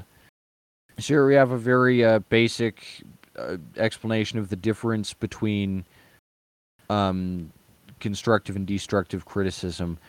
I would say all good criticism is constructive. I think destructive criticism, the term I'd use is just like bullshit. But, I can see why this professional article doesn't use that term. But I just call it bullshit. I just call it a stupid person talking about things they don't understand.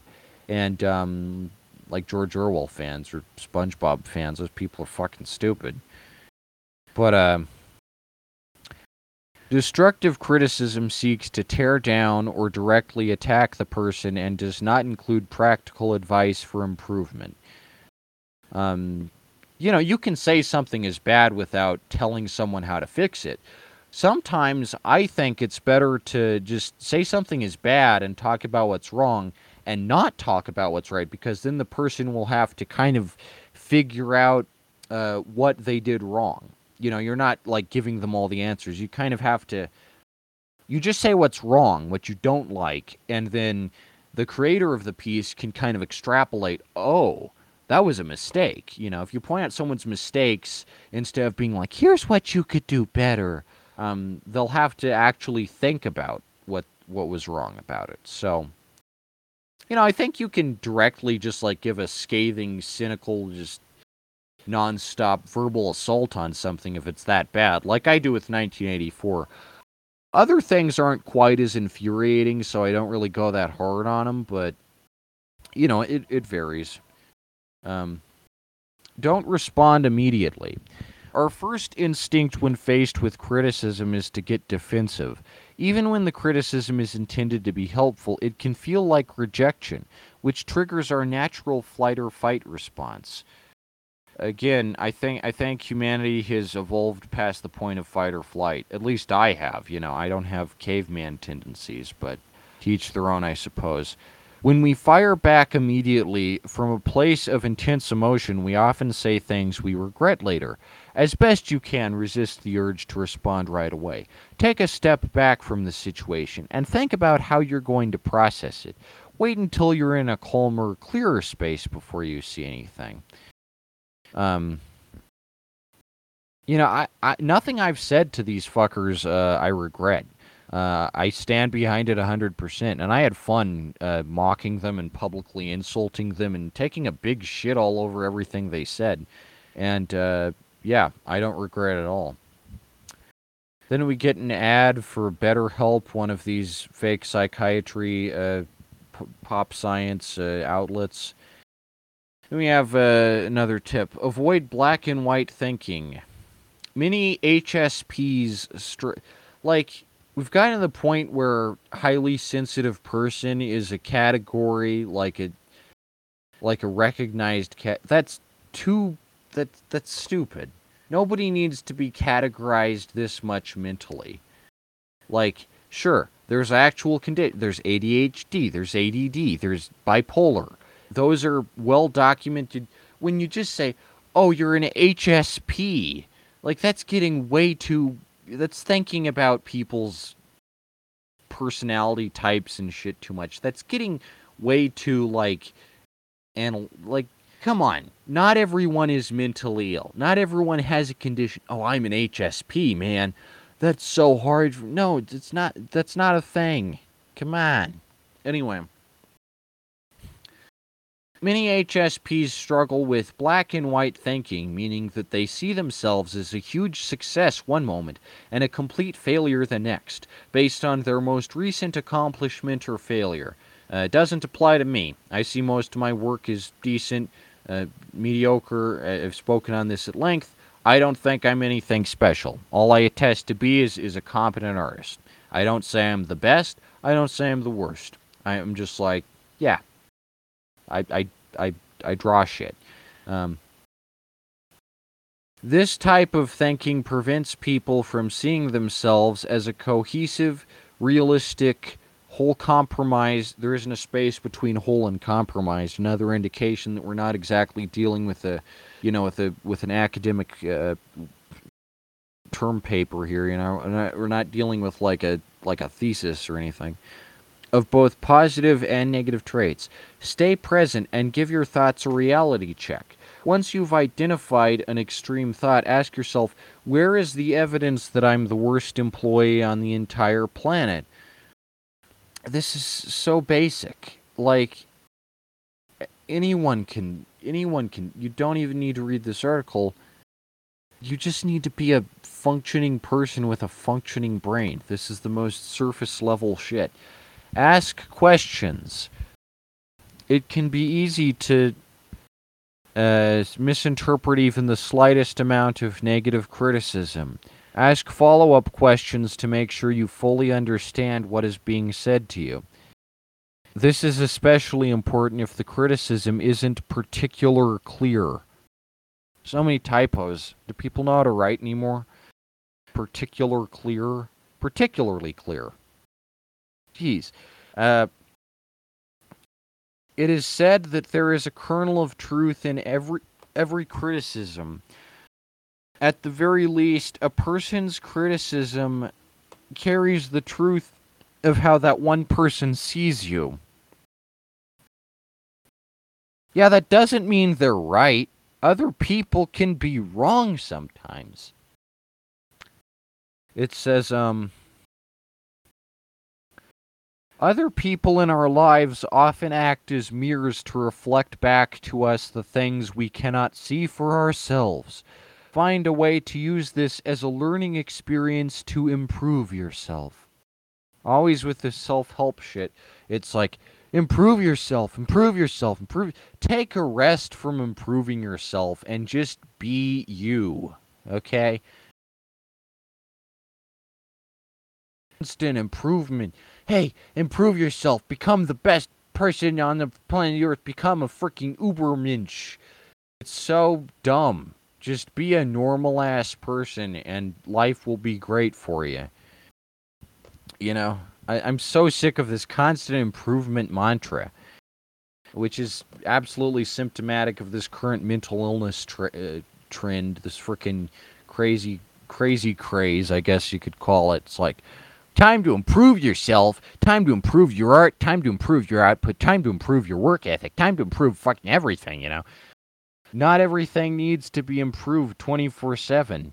Just live your life and you'll evolve naturally. Just calm the fuck down, you know?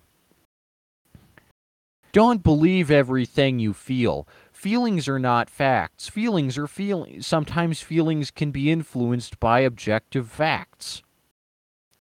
Like, this is the worst advice. Don't believe everything you feel. Don't trust your own brain. Your brain is lying to you because it's a scheming bastard. Don't trust how you feel. That's not, like, yeah, not everyone's always 100% rational, but, like, in general, if I'm angry at something, like, or I'm sad at something, I'm responding to external stimuli, so, yeah, feelings probably are facts. Just a thought. Let's see. Making it, ask yourself if your feelings are based on present reality, on past experiences, or on fears you have about the future. Again, is everyone this insecure?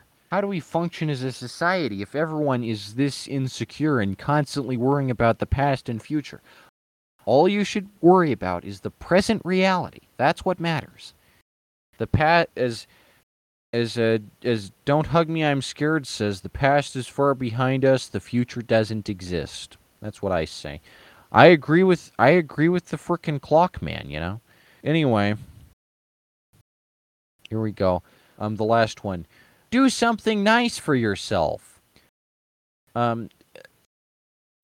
It's important for HSPs to engage in good self-care following these experiences and do what they can to self-soothe / comfort themselves with something pleasurable, a funny movie, a long bubble bath, a good book, your favorite treat. Being warm and kind to yourself when the going gets rough will make a big difference in helping you achieve more balance and greater peace of mind.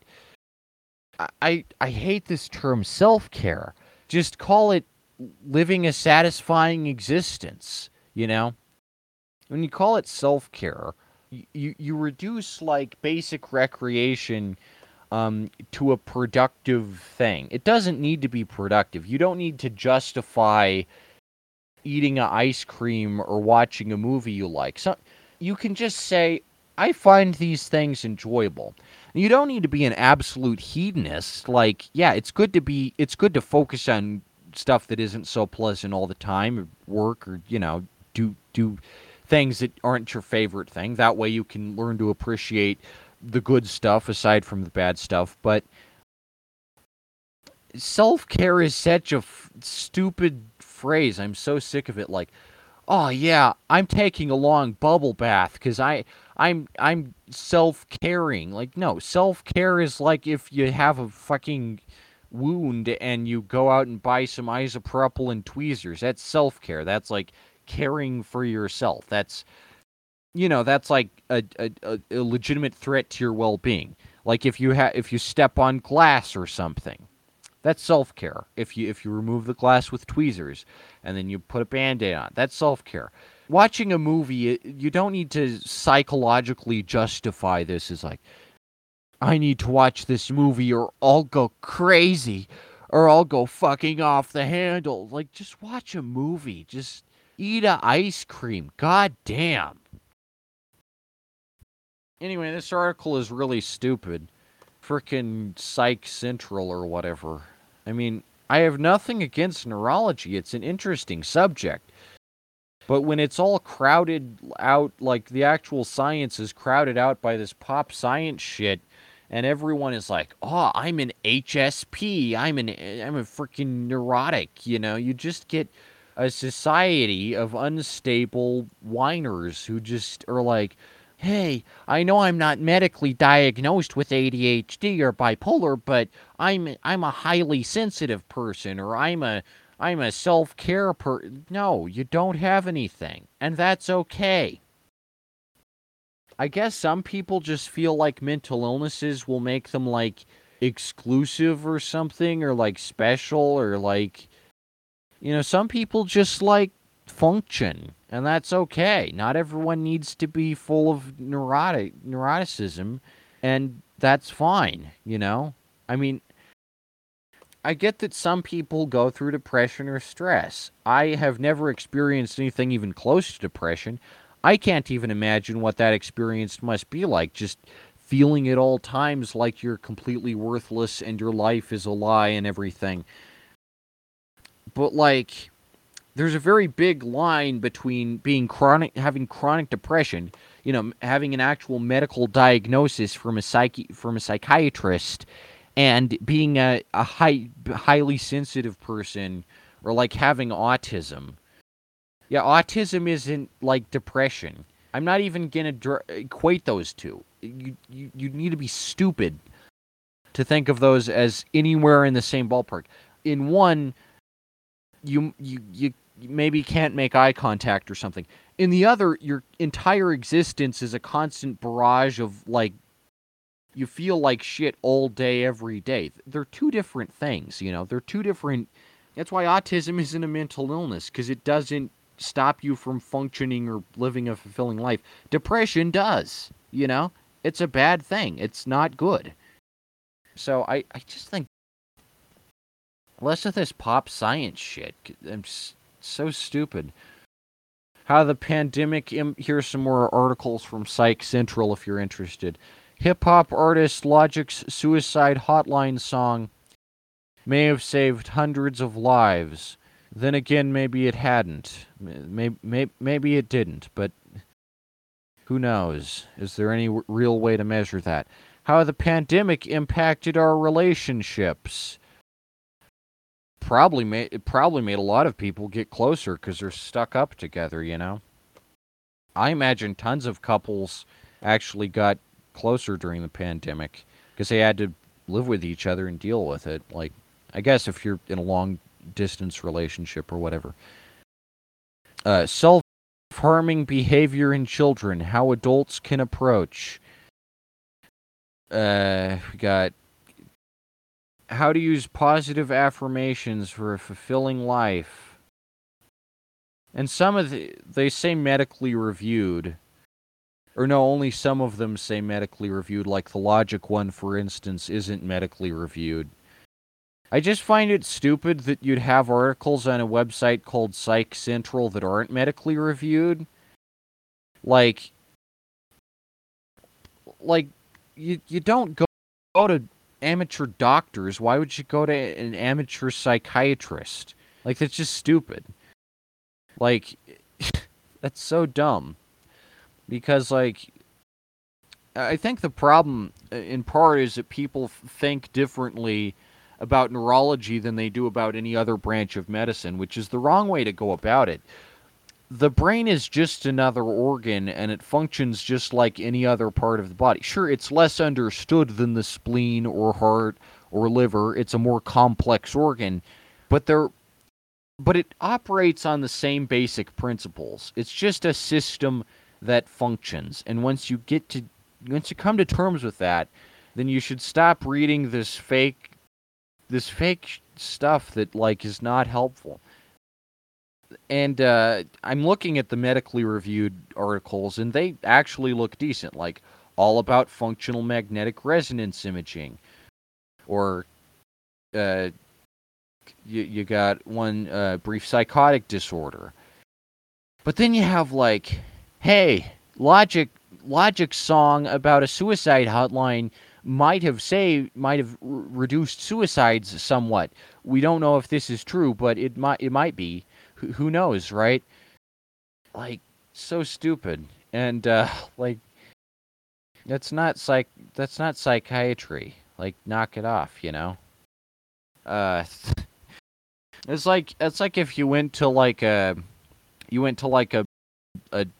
a medical website. Like, it'd be even less efficient than WebMD. One article is medically reviewed, and it's like different types of cancer, and then you go up to another article that's written by someone who has no idea what the fuck they're talking about, and they're like, hey, orange juice causes cancer, possibly, maybe, we think. It's just like, I don't know who visits these websites. I guess just very, like, insecure people. Yeah, in the articles that say they're medically reviewed, it says medically reviewed.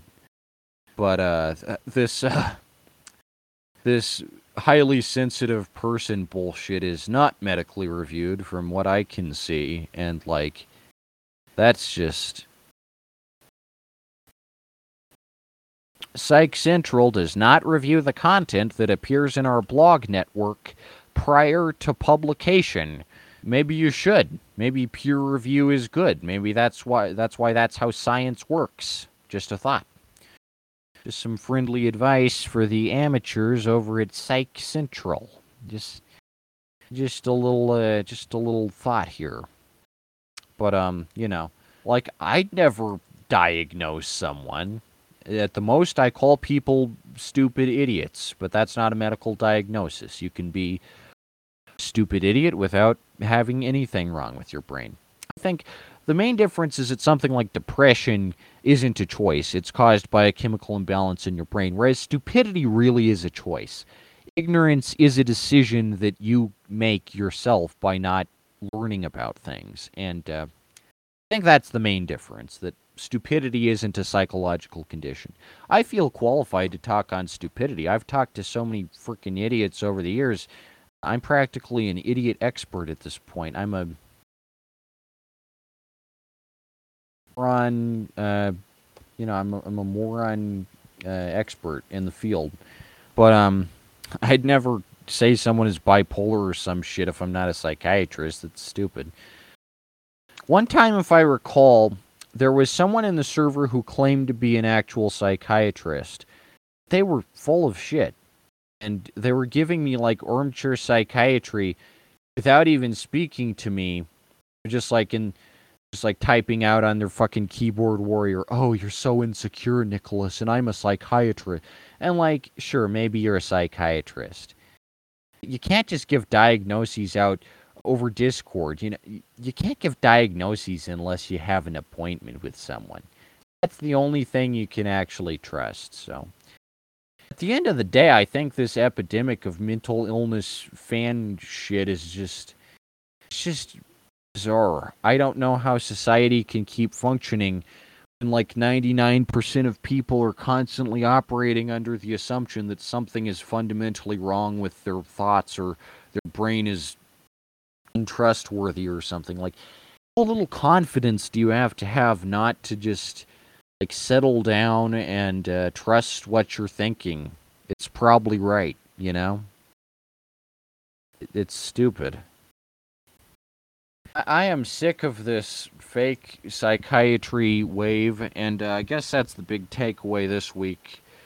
It's 4:52, so no free comic this week. Seriously, tune in next week. If you're listening to this and you want to ask me some questions, I'm all too happy to answer them. Fascinating discussions here on the Q&A. And if you know someone who you think would be interested in hopping on here, I can send them an invite, and Fascinating discussions every week here on the Nicholas Comics Q&A. Plus, free comics. Who doesn't want free comics? I don't know. Who doesn't want free comics? They say do anything for a Klondike bar. Well, you can answer just one question and win a free flippin' Nicholas Comics. So that's a perk. If you're listening to this and you want to participate, go ahead and free comic. And also, if I get 3 orders before the end of December, it's currently December 18th, so only about 10 more days to send in those orders. I'm going to be releasing my epic performance as Donald Trump from 2012 if I get 3 orders, and it's 25% off anything. So I practically lose money, but that's the holiday sale I offer. I offer 25% off because Nicholas Comics make a great holiday gift, stocking stuffer, what have you, and great discount, best discount all year, the entire month of December, and if I hope I get some orders here. If you're listening in and you want to see my epic performance from 2012 as Donald Trump, then now's your chance. Get that envelope, get that stamp out, and send it to Nicholas Cicada, 1424 Columbine Street, number 1, Denver, Colorado 80206. You don't even need to send any money. Just send an envelope and ask for a catalog, and I'll count that as an order. I seriously, I will. If I just get an envelope from you, just an empty thing saying, hey, can I have a free catalog of all your comics? I'll take that as a win. And that'll count as one of the 3 orders that need to release this Donald Trump thing. But it's going to be fantastic, so you probably don't want to squander this opportunity. So right now I suggest getting out that envelope, sticking on that stamp, and writing Nicholas Cicada, 1424 Columbine Street, number 1, Denver, Colorado 80206. Great comics, and you get the Donald Trump comic for free if enough of you send in. Now, keep in mind, it can't be one person buying 3 comics. It has to be 3 people buying comics separate, because I think that's a reasonable goal. I think it can be achieved. 3 orders in 1 month, I don't think that's ever happened before, but I think it's possible. I have confidence in the Nicholas Comics fan base to do something with.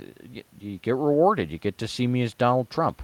It's something I'm really embarrassed about, but I'm willing to laugh at myself, because I'm not a narcissist like a lot of people think. So I'm willing to show the world my embarrassing performance as Donald Trump from 2012. You get to have fun. I get to relive it, and ought to be fascinating. So that's going on all this month. And next week's Q&A is going to be on Sunday instead of Saturday, because Saturday is Christmas. And I just figured that holding it on day after Christmas is more people will probably hop on to win that free comic. But next week it's going to be Sunday from 3 to 5 Mountain Time instead of Saturday from 3 to 5 Mountain Time. So mark your calendars accordingly. That said, very interesting episode this week. I might read some more of these psych articles in the future that my haters link to me, because I just find it absolutely hilarious how little they apply to me, and just like how pissy some people will get over comics. It's fascinating to me. Anyway, it's 4:57. Is there anything else?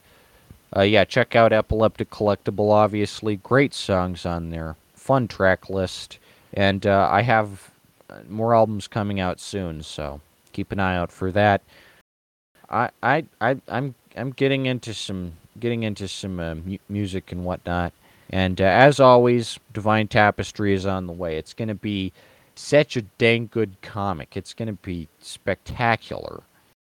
I think it could replace College Buddies as, if not my best comic, my most well-remembered comic, because, seriously, it has some cool stuff in it that I think you're really going to be into if you're into, Kafka or stuff like that, or psychological type stuff. Not pop psychological stuff, but just a psychological thriller kind of Not pop psychological stuff. And I wouldn't be caught dead slipping highly sensitive person into my comics. But anyway, it's gonna be more like the game. If you like the game with Michael Douglas or The Machinist with Christian Bale, you'll like The Divine Tapestry. If you like surreal shit, like The President's Analyst or something like that, then or like Three Women, Robert Altman, you'll like The Divine Tapestry. The Divine Tapestry is a dang fun comic. It covers a lot of themes, goes through a lot of boundaries, and it's great so far. I can't wait to see where it ends up because it's just been a ride. Creating this fantastic comic, so looking forward to that. It's 4:59, so I'm just gonna hop off here. Good stuff this week, and the end of More on Medicine's coming out December 31st. Right as the year ends, right as the year closes out. There's not going to be any Nicholas Comics Rewind this year, or from now on, really. I feel like I've kind of gotten past that to the point where my career is so prolific and spectacular that I don't need to document every little bit. Also, there's been less memes this year, and that was a part of the Nicholas Comics Rewinds 2018 and 2019. So it's just going to be the last episode of More on Medicine on December 31st, and that's going to be the last thing this year. So looking forward to that. And that's going to do it for this week. See you next week on Sunday.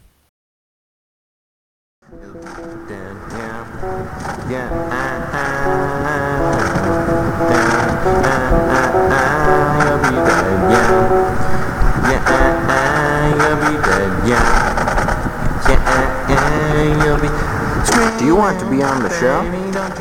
Join the Nicholas Comics Discord server today. I'll answer any questions you have. You can appear in the next episode. Do you want to buy Nicholas Comics? Write to Nicholas K, 1424 Columbine Street, number 1, Denver, Colorado, 80206. Thanks for tuning in. I'll see you on the next episode. Yeah. The Widowmaker is a hard thing to accept, but once you accept it, it's over. Yeah. Yeah, it's over. Yeah. Yeah, it's over. Yeah.